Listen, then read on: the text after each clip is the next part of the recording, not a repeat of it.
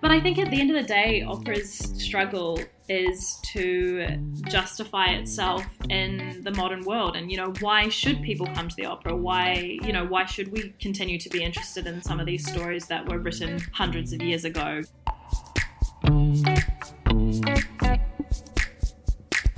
Welcome to I Am an Immigrant, the podcast about people who have come to the UK from somewhere else.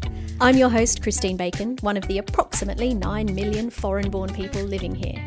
I left Australia around 15 years ago to study in the UK. One thing led to another, and I stayed. This new season of the podcast has been commissioned by the Edinburgh International Festival. I'll be speaking with some of the artists whose work is programmed this year, and who also happen to be, you guessed it, immigrants. In this episode, I chat with Madison Nonoa. Madison is an opera singer. She was born and bred in New Zealand and made the big move to the UK in 2017 to complete the prestigious opera course at the Guildhall School of Music and Drama in London. She's based in the UK and performs around the world. Madison will appear at the Edinburgh International Festival in a concert of songs by Brahms with pianists Malcolm Martineau and Stephen Osborne on August the 13th. We talked about the all-too-common immigrant story of visa woes, how opera must always strive to be relevant, and of course, being Antipodeans, we had to talk about coffee. Hope you enjoy this episode. Hello, my name is Madison Nonoa and I am an immigrant. Welcome to the show, Madison. Lovely to have you. I think, you are the first Antipodean that I've had on my podcast, which is, yay! We can geek out about Antipodean stuff. What is Antipodean stuff? I mean, I guess coffee culture. Are you one of those coffee snobs? I'm totally a coffee snob. Yeah, I totally am. I think coffee in New Zealand and Australia is better than everywhere else. Yeah, definitely. I mean, I moved to the UK in 2004. And there was one place in London that was run by New Zealanders called Flat White. And I used to travel there. It took me an hour to get there. Yeah. I used to go there 4 times a week. That's such a common story, I think, amongst New Zealanders and Australians that travel. I remember when I first got to London, I found one place as well that I just religiously went to. And I think it's called Brickwood. And it's run by Australians and New Zealanders. And I just sort of thought, no, this is the only place that I can go for coffee. I'm glad that I'm not the only snob about this. And I would not care if it was £6 for a coffee. I'd be like, it's worth it. Yeah. And so at the moment, where are you? You're in Strasbourg, is that right? Yes, I'm in Strasbourg in France. What's the coffee scene? Tell me. So it took me about 2 weeks here of trying different places, and I have finally found one coffee. Wow, holy grail. Yeah, it is the holy grail. I go there every single day because it's the only place I trust now. And every time someone in the cast says to me, "Oh, and we're just going to go get coffee or we're going somewhere else," I sort of think, no, I found my one place. I can't go anywhere else. Exactly. No, it's so funny because when I first met my husband here, he's English. On one of our first dates, he turned up and he had a Starbucks, one of those pint-sized Starbucks. And I thought, I don't know if this is going to work. Yeah. How do we get beyond this? Yeah. But I schooled him, I educated him, and now he's even snobbier than I am.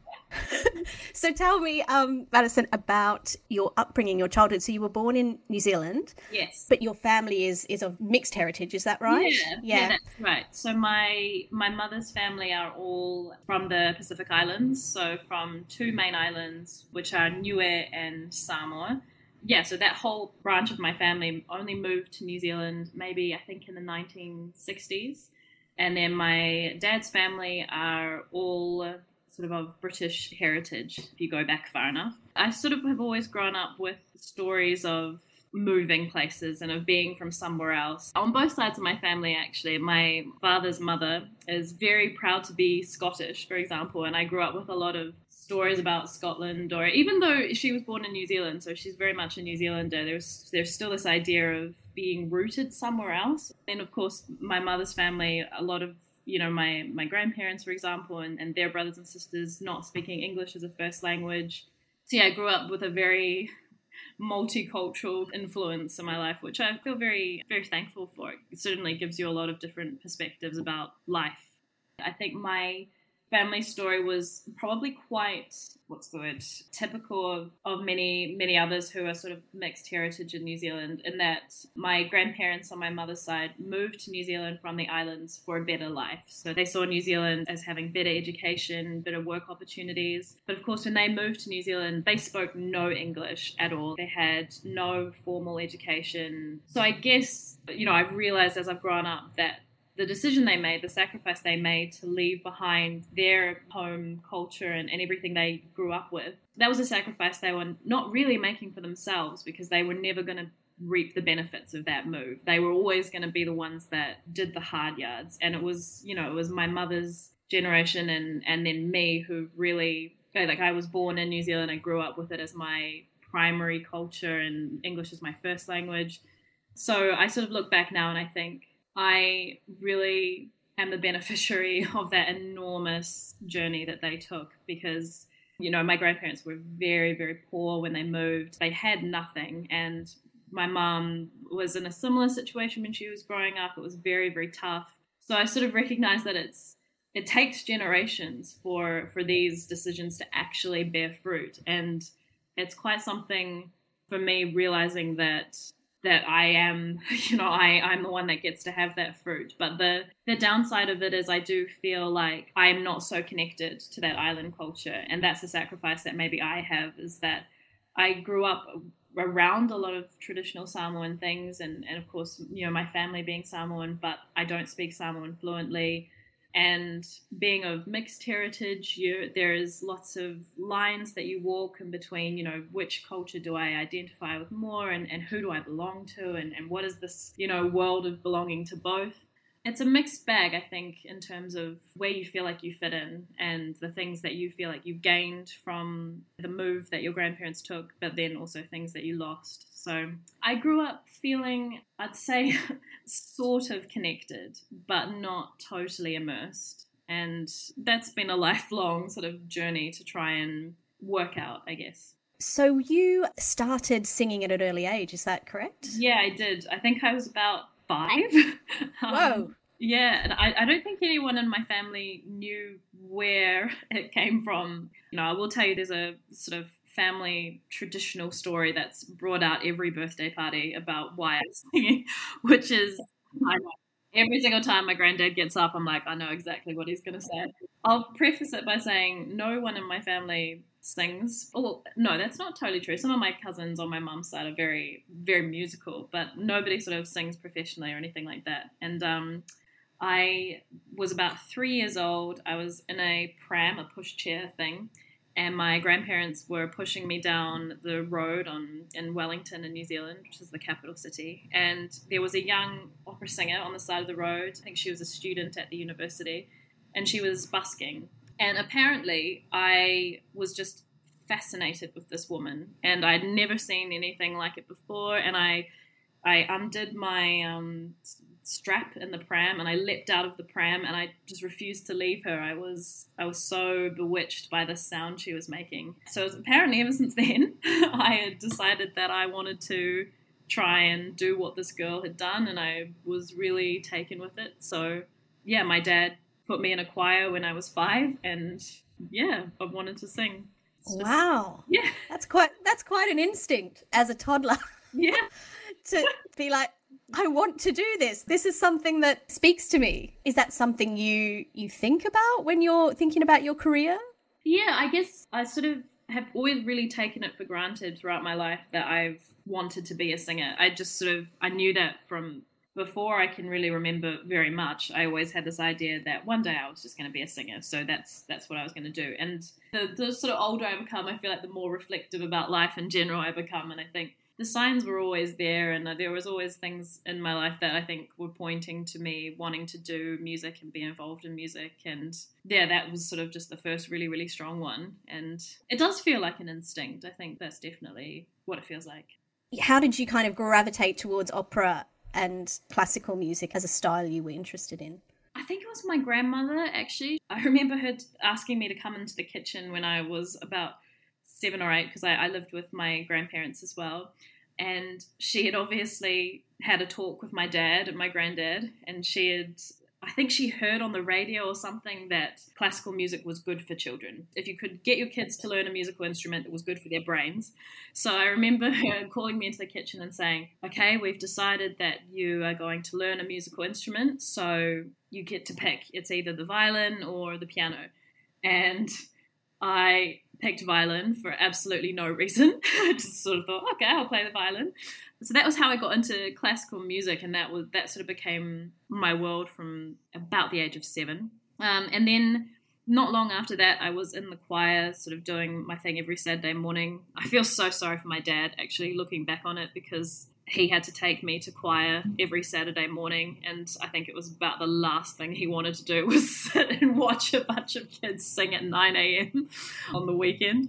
But there was a notice in the local paper for auditions for a local production of an opera coming up, and my grandmother said, oh, well, maybe she should do this. So I went along to this audition. And yeah, it was Carmen, the opera Carmen, which is all in French. Again, I had never spoken French before. I had no experience with French.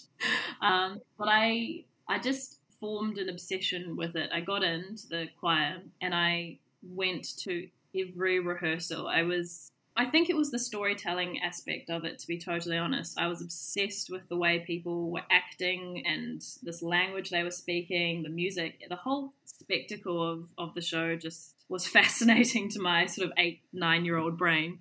I memorized, I'm going to say in quotation marks, I memorized the whole opera because, of course, I didn't know French. So I was effectively just mimicking sounds that I was hearing. But I'd go home and sing the whole opera to everyone and force my family to listen to me do it. And and that was my first opera. And from there, it was any audition that came up that asked for children to be involved in opera. I made it very clear to my grandmother that she was to tell me because I wanted to do it. And yeah. That was quite fortuitous that your grandmother listened to the radio that day.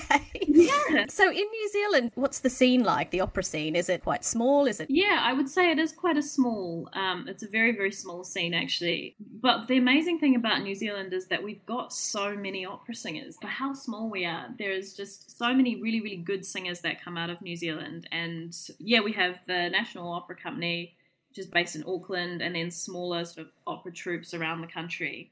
It's not a particularly, how do I put this, common thing in New Zealand to go to the opera. So that sort of means that the people that are involved in the opera network are just super passionate about it. And it's very much a labor of love because, you know, it's not like one of the sort of more mainstream forms of entertainment in the country. So you have to be all in. So you were, it sounds like throughout your childhood and teenager years, you were all in. This was your life. And so I guess because you were so all in and this was your sort of mission in life, you had a real drive for it.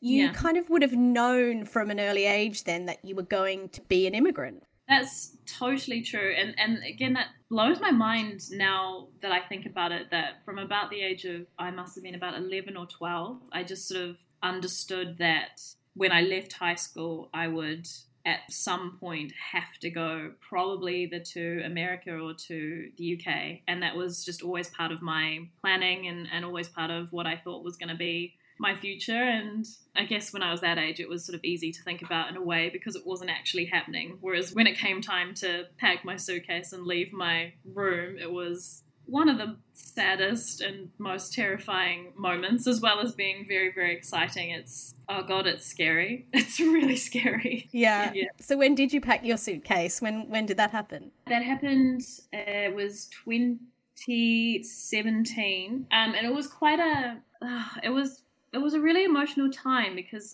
I had been planning for some years, okay, I'm going to go and do my master's degree in the UK or America, hopefully. And so I'd gone to London to do an audition at the Guildhall School of Music in, I think it would have been late December or mid-December 2016. And for some reason, I just assumed I probably wouldn't hear anything for a really long time. So I'm also a master procrastinator. So I thought, I'll have lots of time to mentally prepare and it'll be fine. I won't hear for months. And then it was like a week later, I heard back from them saying, yep, you're in. We'd love to have you. See you in September. And all of a sudden I thought, oh my God, September, that's only 9 months. And that's I have to get my visa sorted. I have to find somewhere to live. I have to get all these things together. And when you've got so much to do with like, technical things like that, the time just flies because you're constantly trying to get stuff together. So before I knew it, it was like July and I had no time left with my family basically. And I think the scariest thing about the move and packing up my room was just the sudden understanding that I think nobody said out loud, because I'm very, very close to my family. We're a very close group. And I don't think any of us dared to actually say out loud, okay, well, this is it. Like that you're not just leaving home, you're leaving the country now. And we've always known since you were a very small child that once you left the country, it meant, yeah, sure, she'll come back for visits and for holidays and things, but she won't come back to live. So that was quite a profound moment to understand that, because I think, lots of my friends had done trips abroad and the big OE that lots of Aussies and Kiwis do. But with the big OE, there's always that knowledge of, yeah, I'll be gone for a year or two and then I'm going to come back. Whereas with this move, it was, no, this is a proper, I'm going to try and establish myself in a new place and stay there. So can I just ask about your teenage years? Because, you would have been different to most teenagers around you, I would imagine. Yeah. I'm just trying to think of like the world of opera where emotion is often at a fever pitch and, the romance and the drama. Yeah. And then how was your did you have teenage romances and did you kind of compare them to the opera romances and go, this is not... Yeah, I think so. I think I've always had a tendency to be quite theatrical. So for sure. I mean, it was sort of very lucky. My first sort of proper romance when I was a teenager, he was also someone that was wanting to be an opera singer. So we were both very operatic. Okay. Well, that's fine then. Yeah. Yeah. That worked out really well. How was your relationship very opera? What do you mean by that? Well, when you think you're teenagers, so you're already like very emotional all the time. And then we were both trying to be opera singer or studying opera and studying classical music. So a lot of the music you sing and consume and the opera you watch is also very intense and dramatic. And the texts of the opera as well, like the sort of things that the characters say to each other are just like, I don't know, what's an example? Like, I will go out and get the moon for you, that kind of thing. So I think we were very inspired, I want to say, by all this kind of drama. Have you had any relationships with just a bog standard person? Yeah, well, my boyfriend he's actually a Portuguese and English teacher. So right, okay, very different. Yeah, I'm trying very hard to get him into opera, and he's getting there.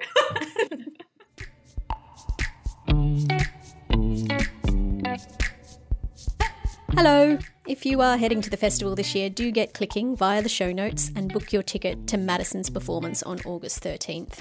If you're enjoying hearing about the experiences of immigrants from all walks of life, why not go back to Season 1 and listen to previous episodes? There are still more episodes to come in this special Edinburgh International Festival season, so do subscribe and spread the word. We would so appreciate it. Okay, back to Madison. How old were you then when you got on the plane in 2017? I was 23. And you had been to London before, you said, to do the audition. Yes, I had. Okay. What was the visa situation? We're always interested in the visa situation. Goodness. So was it a student visa? Was it an ancestry visa? Because you've got... No, my grandparents did me no favours in that they were not born in the UK, which was super annoying. Useless. I know.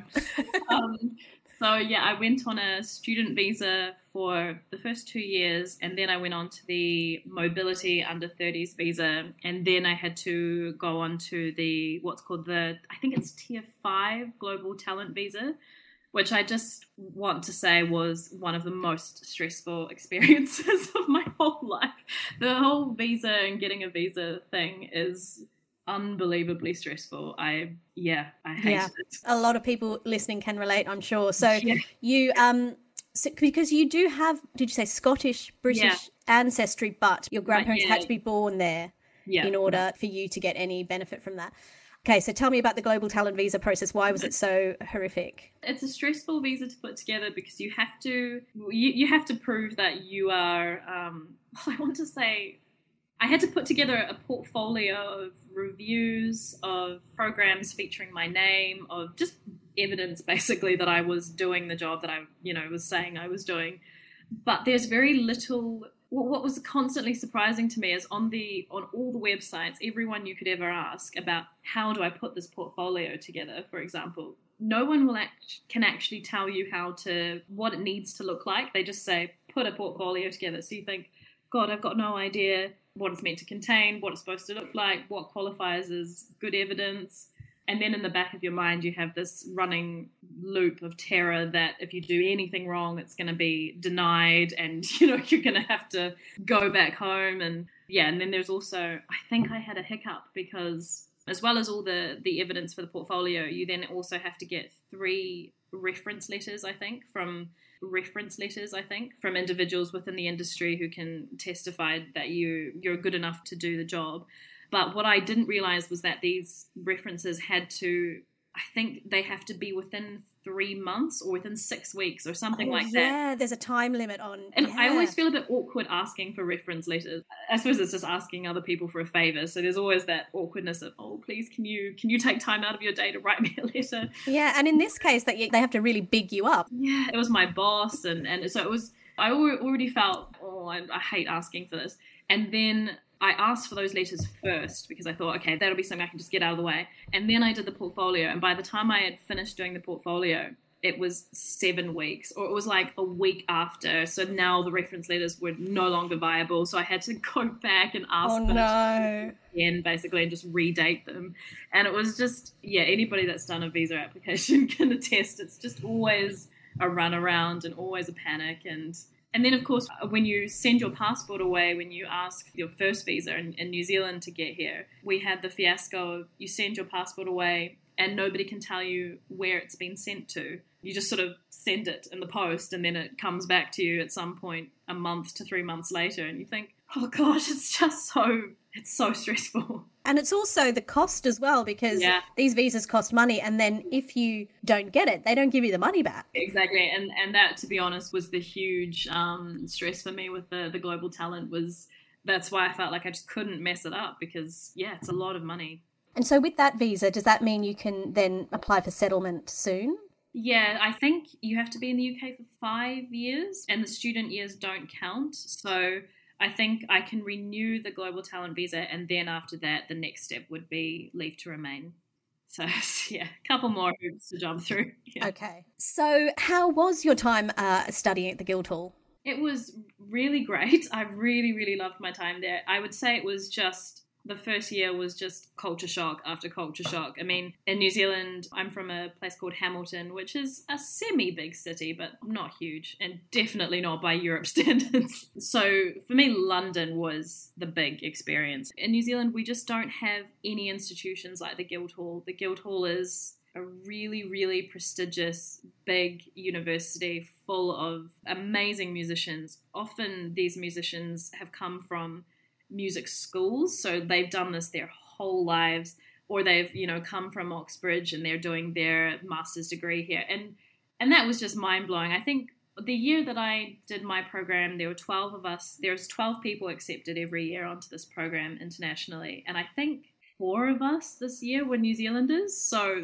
we had a majority, which was great. Wow. And then there was Australians, so half the group were Antipodean, which was nice. But for us, it was just a constant marvel, I think, being in this very historic, important place. And I guess there was a lot of imposter syndrome for us as well, because I didn't grow up with a lot of the references and a lot of the same kind of education that some of my peers had. But I would say, the Guildhall was a baptism of fire into the music industry on this side of the world, because it's very fast-paced and very pressurized, and, they really expect a lot from you. So it was a great experience. It was also just very, very tough, I think, from a cultural perspective.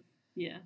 I don't want to sound like I was down on it, because I've loved so much learning about being here and being in the UK and everything like that. It's been such a positive experience overall. It's just, I think everyone must feel this. You miss home. You miss sort of people's way of interacting, and I sort of found myself even just missing like the accents. I'm sure that's why whenever Kiwis and Australians meet each other on this side of the world, you sort of instantly go, oh, like someone from my part of the world. So I had a couple of close friends of mine at the school. I went on a road trip with two of them one day, and they were sort of sitting in the front seat talking to each other, and I was sitting in the back seat, and I just couldn't, I just kept laughing because I thought to myself, I've only heard these accents on TV, and here are these two people, and this is their actual accent. This is them, and I just couldn't quite believe it. Like, I feel like I'm in a film.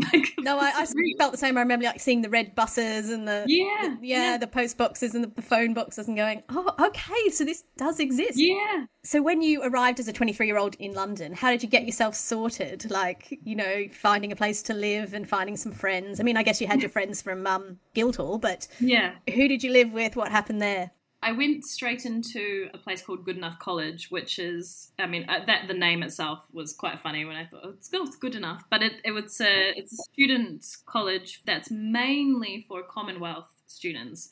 And it's fantastic because they basically recognise that when you're coming from that far away, you just need somewhere safe to just be so you can get your feet. So I went straight into that and met a lot of other people from New Zealand and Australia and other Commonwealth countries. So that was a great place to be. So you kind of had a place to crash as soon as you arrived, and it was like, good, okay, I've sorted that out. Now I just need to kind of figure out how the tube works. Oh, yeah. Did you find that difficult? Yeah, we have no train stations in New Zealand. So the first train station I ever went into was, I think it was Paddington. And I had never been in a train station before. And I just remember walking off the train with my big suitcase and having no idea what to do.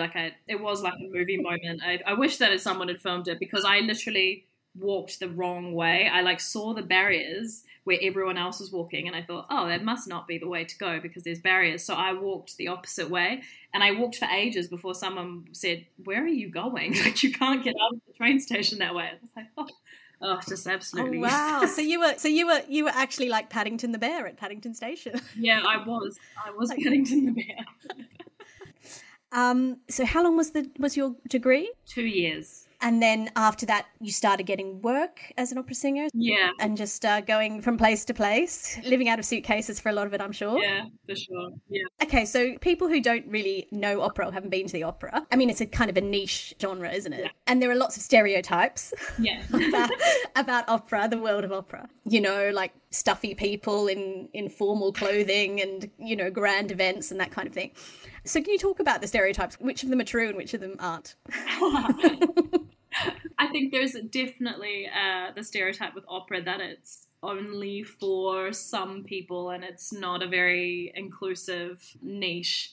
I think that's something that in modern times, opera directors, especially in opera companies, are really trying to combat because, of course, opera's origins it was for everybody. It was like Shakespeare was writing for everyone. He wasn't just writing for court entertainment. And that was exactly the same with opera. And I think it became this very snobby thing and something that people sort of thought, oh, okay, well, that's only for the super, super rich people. And I'm not quite sure why or how that started to happen, but that's something, that I think is still a stereotype today. And, I've seen operas and I've been involved with, I sort of get where that stereotype comes from. And to be honest, in some places, I guess it's still true. Because in terms of sometimes there's a dress code and there's places that won't let you in if you're wearing jeans, for example, which is something that, my dad hates a lot because my dad's not an opera goer, but he'll go if I'm in it. So he really can't stand that kind of thing either. And I guess it's just something that we're constantly trying to combat. And myself, I the family background that I have, I feel very strongly about it being a more inclusive thing and wanting it to be a more inclusive thing. But it's something that I think will take time because it's become entrenched, I think, that particular stereotype. But I think at the end of the day, opera's struggle is to justify itself in the modern world. And, why should people come to the opera? Why should we continue to be interested in some of these stories that were written hundreds of years ago, and that's something that I do feel quite passionately about because I think Personally, I feel like there's some opera that, and they're just like anything, there's some stories that I think, we don't actually need to keep telling this story. In my opinion, that's not actually something that maybe we should be still telling.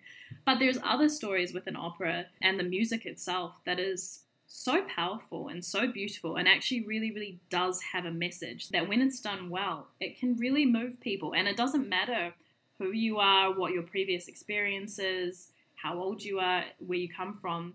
It will resonate with you when it's done well, because that's the nature of good storytelling and also music, is it's something that can really impact people, and they might not know why, but it is very impactful. And I think it's just something that is the responsibility of every opera singer, every opera creative, or every person that goes into this industry.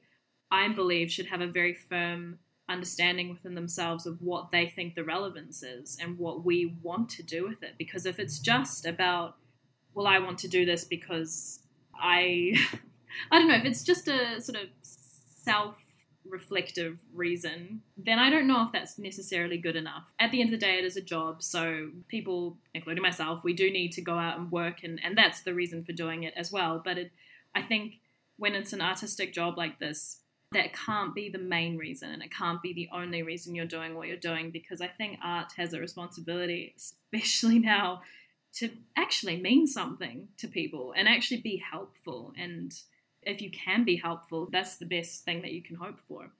Do you have like a philosophy that you live by? Yeah, I do, I think. And it's something I think I got from my dad and my granddad. Again, was just... I'll tell the story. So I did an exam once at university, and it was a singing exam. So you had to give about 40 minutes of a performance, and I got about halfway through and I just lost my voice and I couldn't keep going. And it was the big exam at the end of the degree. And my singing teacher was in the audience, and she said, why don't you just go outside and have a drink of water and come back in 20 minutes and we'll just do this again.